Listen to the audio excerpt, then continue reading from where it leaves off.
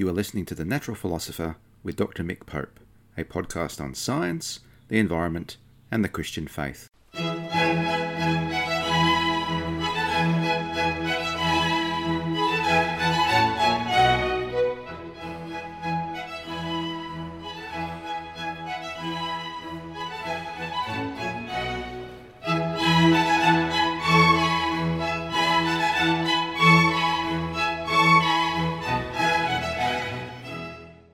This podcast is written and produced on the lands of the Wurundjeri people of the Kulin Nation, and I pay my respects to elders past, present and emerging of all Aboriginal and Torres Strait Islander nations, acknowledging that sovereignty has never been ceded.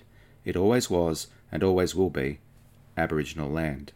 Well, welcome to another episode of The Natural Philosopher with Dr. Mick Pope. In this episode, I want us to think a bit about what we might say that's uniquely Christian in the age of the Anthropocene, and how that might help us develop an ethic for it. I like to spend time on academia.edu. I know there's a number of reasons to criticise that, but I find it very useful for research and general interest. And every so often I troll for calls for papers. And so a few years ago, I think it's about 3 years ago now, or 4 years ago, I found a call for papers by a lovely academic, Melissa Broughton, Associate Professor of English Literature at La Sierra University. I ended up writing 2 chapters, one of which appeared in a volume, Eco-Theology and Non-Human Ethics in Society, and the chapter's entitled The Self-Emptying Godhead, Perichoresis, Kenosis, and an Ethic for the Anthropocene. So there's some big theological words there, which I'm going to unpack. And so this episode is The Self-Emptying Godhead, an Ethic for the Anthropocene.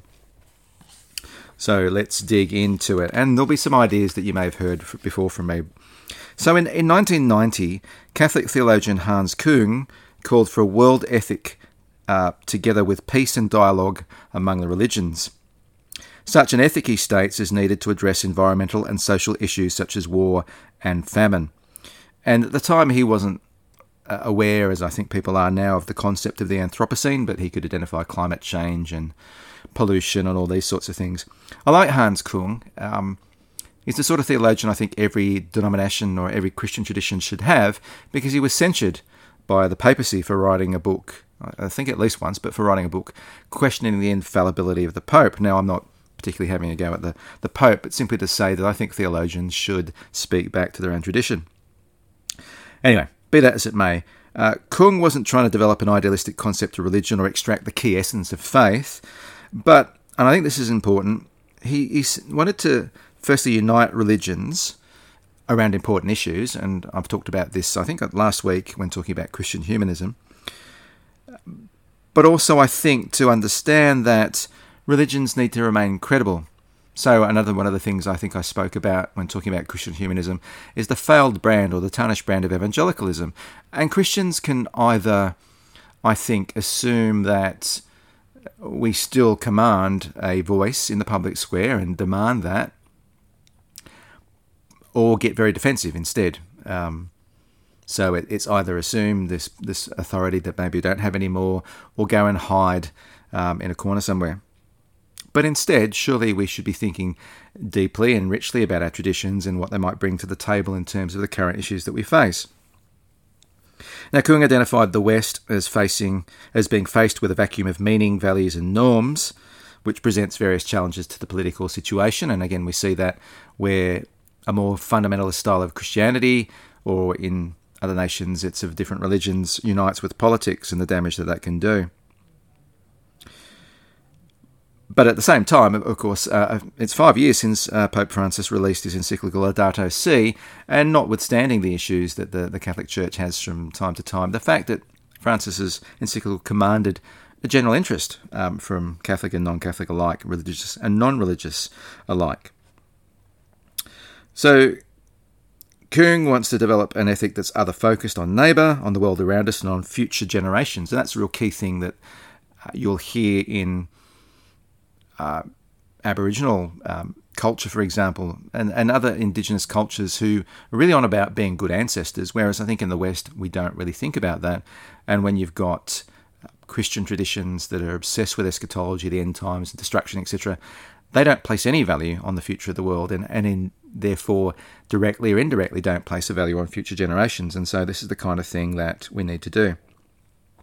Kung's convinced that science can't do that. He quotes a biologist, Hubert Markle, who says that science cannot teach us such norms, end quote, as we require for global ethic, and there's no quasi-innate categorical imperative to appeal to. So I want to focus on two things. Firstly, there's the concept of the triune nature of God, which is uniquely Christian, and it's not the obsession, as useful as it is, or has been, and may still be, on the ontological nature of God, the being of God, and how that will distinguish us from polytheistic faiths, with all due respect. But the inner dynamic or relationship, I think, is significant. And the other thing is this idea of kenosis, which is just a Greek word used in Philippians chapter 2, which describes Christ's self-emptying. So if you turn to secular global ethical models, the person I find fascinating, and I've talked about before, is Stuart Kauffman. And the reason I do that is that he understands that reductionism is a blind alley. It's a dead end. The problem with reductionism is that everything at one level reduces to a level below. So God, I guess, putting it in Richard Dawkins' terms, is a spandrel or a meme. Religion is just something that a self-conscious ape invents to deal with the problems of our consciousness and our mortality and so on. Our consciousness is an illusion, and that's an issue of neuroscience, which in turn ultimately goes all the way down to particle physics, and we're just atoms in motion. And so one might as well move to nihilism or some kind of Nietzschean Übermensch, just the will to power. So Kauffman correctly identifies then, when you apply that to ethics, that there is no ought from is. That is to say that descriptions about the physical nature of reality around us are just is statements. This is a fact. This is such. And, there was a Big Bang so many billions of years ago, and that expanded, and it's still expanding now, and stars condense, and planets form, and life spontaneously appears around those, and it's just all atoms in motion. So unless somehow emerging from that in a physicalist type sense are genuinely new things that are not either epistemologically reducible, that is in terms of what we know, or ontologically, that is the things that appear at the high level are genuinely new things, so consciousness is genuinely new and not simply reducible to brain states, ethics is something that emerges that has some value, then physicalism, materialism, is stuffed, and so are we, along with it. So let's take, just to give you an example, he believes that agency, meaning, and purpose are emergent parts of the biosphere via evolution. So if you think about a bacteria swimming about in a glucose gradient, that is sugar, so that's its food. By altering its behaviour to swim up the gradient towards where there's a high concentration of this food, the sugar, the bacterium is exhibiting purpose, obtain more food, agency, changing course to swim to more food, and a concept of meaning, that is, the glucose gradient means more food. And so Kauffman would say that these things are fairly fundamental and kind of, what's the word, the basement level ideas, if you like. And then the more complex the organism, the more complex the agency and purpose. But these just emerge in a manner that's non-reductive or non-reducible to the lower level of description. Now, Nancy Murphy and George Ellis developed this idea at length, suggesting that theology is an emergent discipline at the top of the hierarchy. And that's a bit cheeky, isn't it? Because, of course, above all else, you place God. Now, Kauffman, of course, maintains a physicalist emergent model, which is what I'm saying, it's non-dualist. In other words, there's no spiritual reality. Dualism is not always a dirty word, I should say, by the way, because, of course, to be a Christian is to believe in a spiritual reality because God is spirit. I'm not talking about the nature of the soul or anything like that at that point. So Kauffman maintains a physicalist emergent model, and he adopts Christian and teleological or purposeful language without suggesting that there's a transcendent being. So there's no basis for any ethic that you might get from this kind of idea that things simply emerge on their own. Now, Kaufman rejects a model of divine action that is special and episodic. So that's fine. That's not a model of divine action I believe in either. Although you have to be very nuanced, obviously, in this area. So Psalm 104 or Acts 17, Paul's speech to the Areopagus, talk about an ongoing providential care of God. God who's constantly involved in some way, shape or form. Now, I know there's all sorts of tensions to hold there in terms of why bad things happen to good people. The problem of evil. Nonetheless, the Bible doesn't have an upstairs, downstairs view, as Tom Wright talks about, but there's this idea that what you might call, and this is where the Trinity is so useful, both the immanent and transcendent nature of God. Transcendent meaning God is wholly other, but immanent mean that God suffuses or infuses the universe with divine presence. And I also think, it's arbitrary that Kaufman says, oh yeah, a bacteria can have agency, but God can't. Which he denies a priori. So in other words, he wants to say that causation, the way in which things occur, is purely bottom up. But we know that causation can happen top down as well. And of course, God is one who could do both, potentially. Now, I've talked about in past Simon Conway Morris, who talks about evolution as convergent, which is to say that the similar environments will produce similar features in different creatures in different environments. So placental and marsupial cats, for example, have these teeth designed for predation. And so why can't there be a top-down causation in terms of the emergence of mind? So that's T.E. Oakes's idea of, crikey, and I've forgotten the phrase now, the mental air. The mental air. So just as the air shapes the aerodynamics of birds and flying insects and bats and so on. So this mental air, the presence of God, produces a convergent evolution which results in the evolution of intelligence in multiple different brain setups. So bird brains, that's not an insult, like corvids, crows, etc., African grey parrots, very intelligent birds, cephalopods, so octopi rather, and of course apes, including ourselves. And so out of that, of course, can come ethics as well. So I think it's important to be able to ground this in science and say, yes, we agree. We think that ethics is an emergent part of the evolutionary process. Just don't think that it's a purely materialistic process. There's the presence of divine mind. And I'll talk about this sort of thing again in other programs. Now, because the Trinity is more or less unique to Christianity, it should lie at the centre of Christian theology. Clark Pinnock states that the Trinity is, quote, an insight arising from the narrative of salvation, which is God's self-revelation. Keith Ward likewise notes that, quote, the idea of the Trinity does not supersede Old Testament monotheism. It interprets it in the light of a specific set of revelatory events and experiences. In other words, the New Testament writers were forced to come up with this idea of the Trinity by what they saw. See, for example, Paul in 1 Corinthians 8:6, in which he fits Jesus into Jewish monotheism by inserting him into the Shema, Hear, O Israel, the Lord our God, the Lord is one. And he puts Jesus into that. It's also, this is an interesting thing among systematic theologians, the difference between two ideas of the Trinity. So the economic Trinity has nothing to do with money, but refers to the revealed nature of the Godhead made known in Scripture, particularly in the Incarnation. Another idea of the Trinity, according to T.F. Torrance, is the immanent or theological Trinity, which focuses on God's ontological nature, the inner being or life of the Trinity. Now this, of course, is logically prior to the economic Trinity because God was God and triune God before the creation of the universe.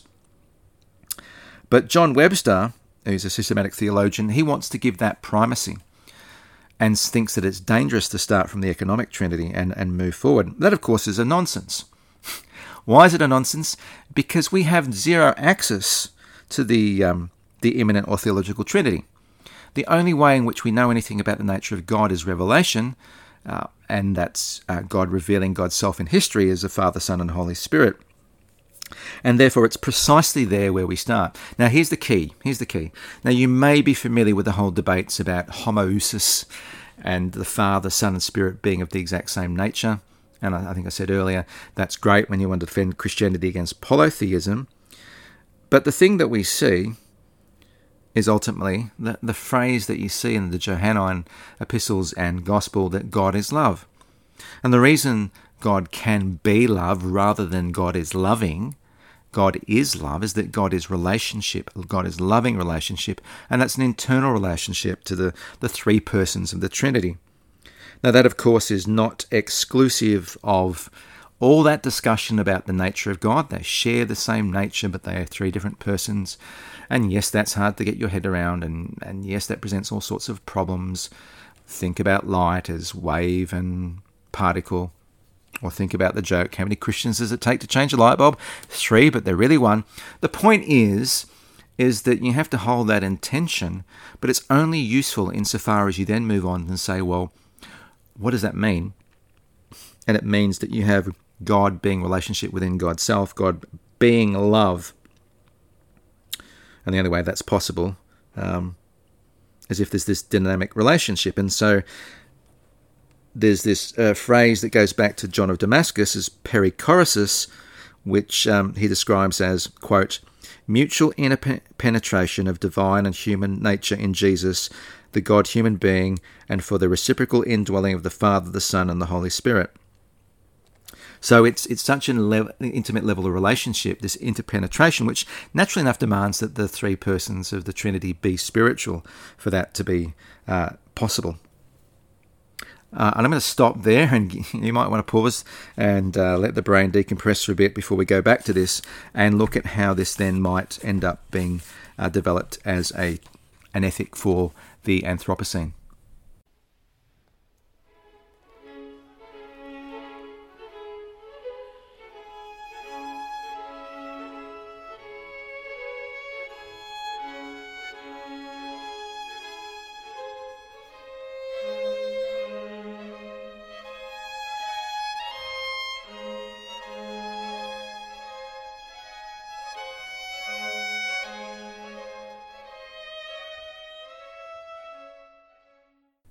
Well, welcome back. We were trying to get our heads around the nature of the Trinity, which is always going to be an interesting issue. And why? Because I want to focus on this idea of perichoresis, which is the idea of a mutually interpenetrating relationship within the divine Godhead, so that we can understand better what it means that God is love.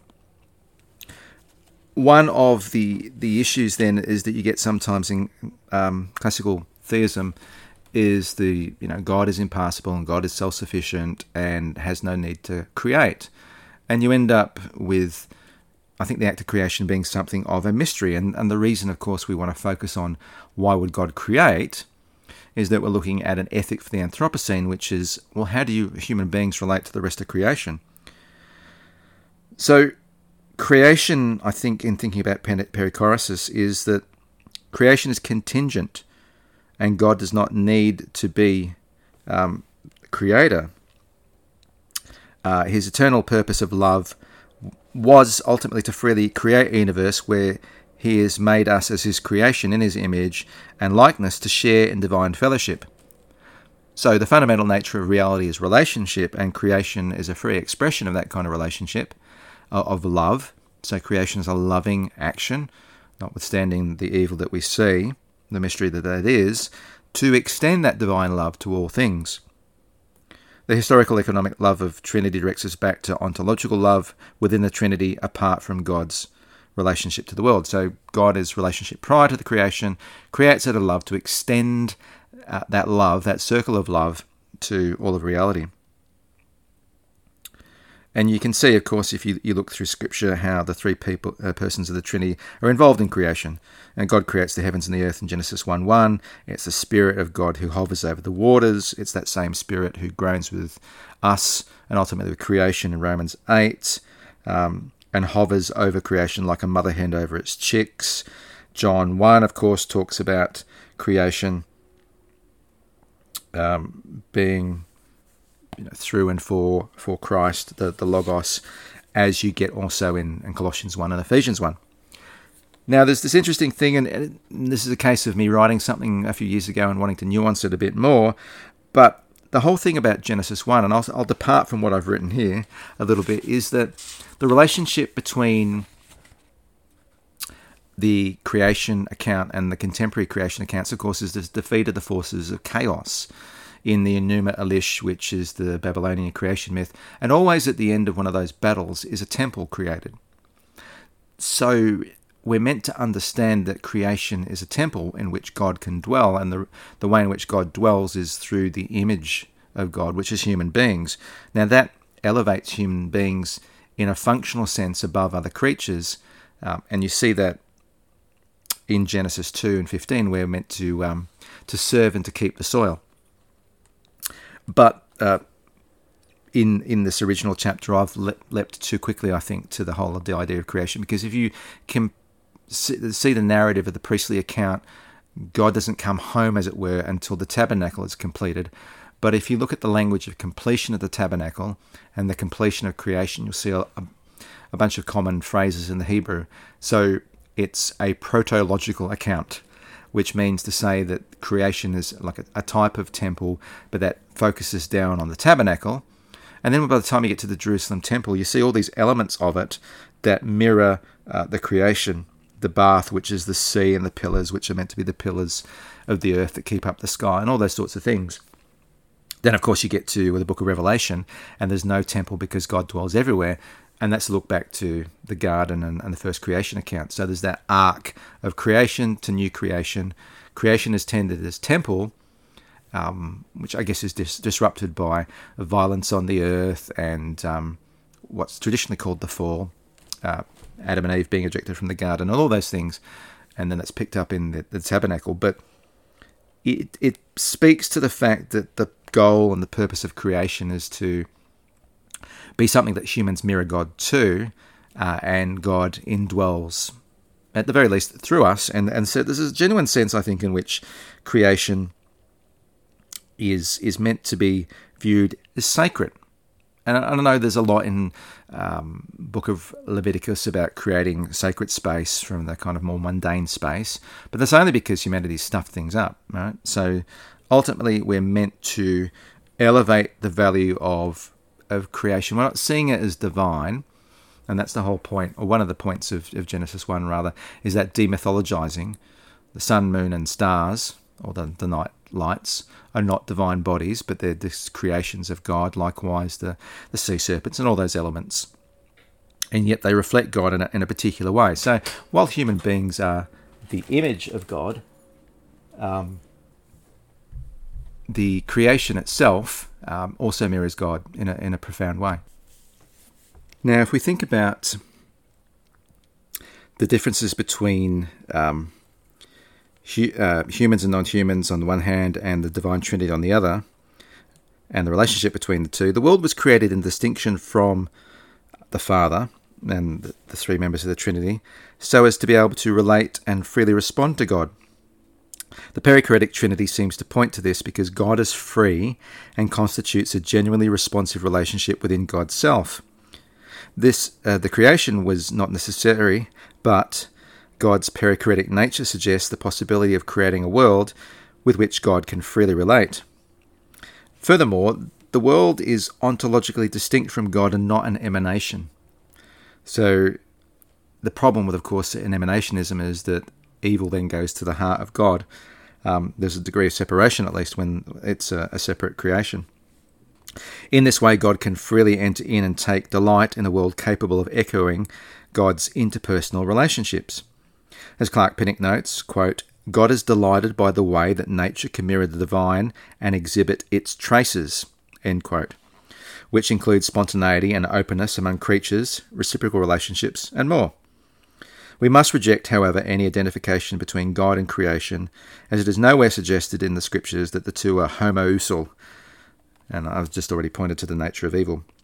Now, Jürgen Moltmann wants to take perichoresis a step further and speaks not just of persons, but of divine spaces for the other two divine persons, in claiming that, quote, they also mutually see the other's life and movement and make themselves inhabitable for one another. So there's a sense in which there's a giving way within the Trinity. Now, this is important because we need to jump forward then for time and look at the whole idea of kenosis.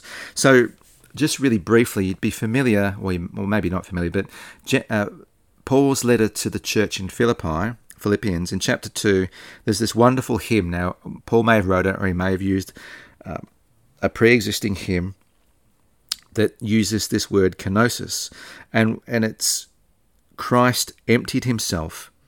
And there's lots of debates about what that means, but it seems most clearly to me that it's both a matter of becoming human, but also the ethical behavior or response that flowed from that, which was taking the form of a slave, that is a human form, but also in society, because what happened to Jesus? He was crucified, and it wasn't Roman citizens, it wasn't people of nobility who were crucified, it was bandits, the kind of revolutionary type, those who resisted Roman rule, and slaves, runaway slaves. So Jesus really does identify with the bottom nature of Roman society by way of becoming human in the first place. So that is obviously a fundamental kind of Christian ethic. Jesus says, take up your cross daily and follow me. Live as though you were dead to the world and its obsession with power and prestige and influence and so on, and take up a path that gives in sometimes even, you might say, and is willing to be a slave. So people like John Polkinghorne, who's a former physicist as well as being an Anglican minister and a theologian, talks about creation as kenosis. And so you can see how that links into what I was saying before about the perichoretic Trinity, where the members of the Trinity love each other and they make way for each other. And in creating out of love, God makes way within God's self, as it were, and you have to be careful here again, but maybe I'm not so shy about panentheism anymore, because it's not pantheism. It's not identifying creation with God, as I've gone at lengths to say before, but saying that God actually makes room. Because if God's the only thing, and then there's a universe, then God has done something to accommodate God's self to the existence of the other. And so Polkinghorne talks about creation as kenosis. He talks about kenosis of omnipotence, which means that God exercises general providence while leaving the other room to be. I know that's a profoundly non-Calvinist statement, but you'd probably know by now that I'm not a Calvinist. And so that means there are some things that occur which are not God's prescriptive will. As Stephen Evans has commented, our views of omnipotence have been too shaped by our theology. What if omnipotence is precisely the idea that God can create creatures that are genuinely independent of him? Then you've got kenosis of simple eternity, which suggests that God adds a temporal pole at creation. What does that mean? Well, God is eternal. But in order to relate to a temporal, time-bound being, God adds a temporal pole. That is, God relates to the creature bound in time in a timely manner. Creation of omniscience means that the future is emergent and not yet. Polkinghorne importantly stresses that while the future is not exhaustively known even to God, God is not unprepared for the future. And here's where you rescue, I think, this view from this idea of process thought, where God is really bound and can't achieve much. And Polkinghorne also talks about kenosis of causal status. In the Incarnation, the Son became a cause among other causes, although we might argue post-baptism, the Son, with the blessing of the Father and the power of the Spirit, was more than just a supersized human in terms of his causal powers. To quote, and I think this is Polkinghorne, God allows creatures their part in bringing about the future, and so there must be, quote, an interweaving of providential and creaturely causalities.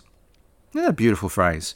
An interweaving of providential and creaturely causalities, which is precisely to say that God brings about the best future for the creation, and yet creatures play their own role, whether that's human obedience or non-human creatures doing what non-human creatures are meant to do. So, in this kind of brief overview, I think what hopefully I've said is that the key to the divine nature is that God is love, and that can only be really the case, rather than God is just loving, if God is a relationship within God's self, and that's the Trinity. And more than that, we can look back at the creation and the nature of God through the lens of Jesus to see that Trinitarian or triune relationship must be kenotic or self-emptying amongst those three members of the Godhead, obviously in a different way, because there's no fall within the Trinity, but there's a break in relationships between human beings and God that Christ on the cross repairs, reconciles.